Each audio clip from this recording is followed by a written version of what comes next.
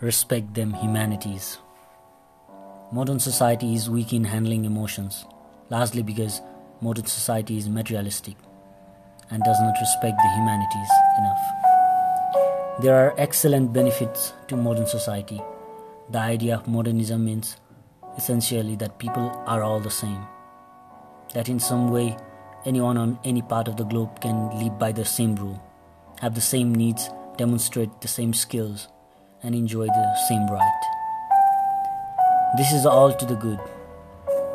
The idea that can all be equal is a good idea, but how institution can deliver the same rules and defend the same rights is massively complex.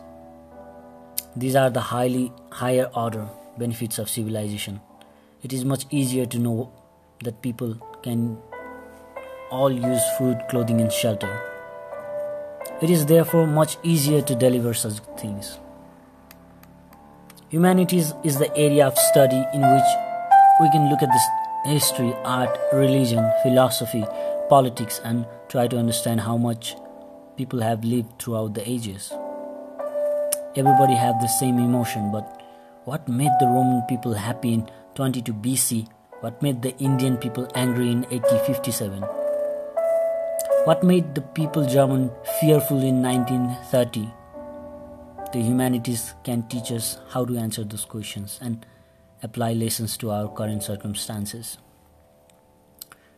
But if we spend more money in institutions than reinforce consumption of goods and services, then the humanities can suffer.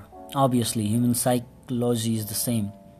So a company that sells peanut butter will show a happy mother feeding her happy children peanut butter sandwiches. Eat peanut butter and be happy. An insurance company will show somebody angry that he got into a car wreck and got bad service. Change your insurance company and you won't be angry. Buy this security camera and you won't be fearful.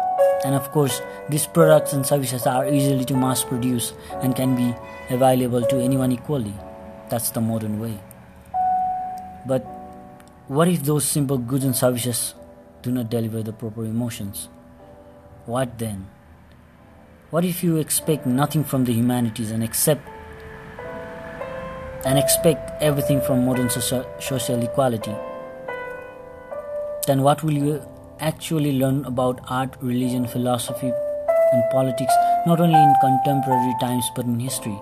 What if you compare yourself to the other people in terms of whether you have insurance, security cameras, and on what kind of food you eat? You know very well that people believe eating one kind of food will make them a better person. Is that really true? It cannot be for everyone.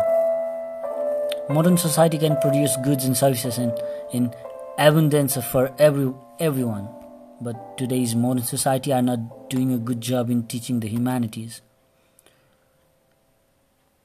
So people are confused about what should make them angry or happy or grateful or proud.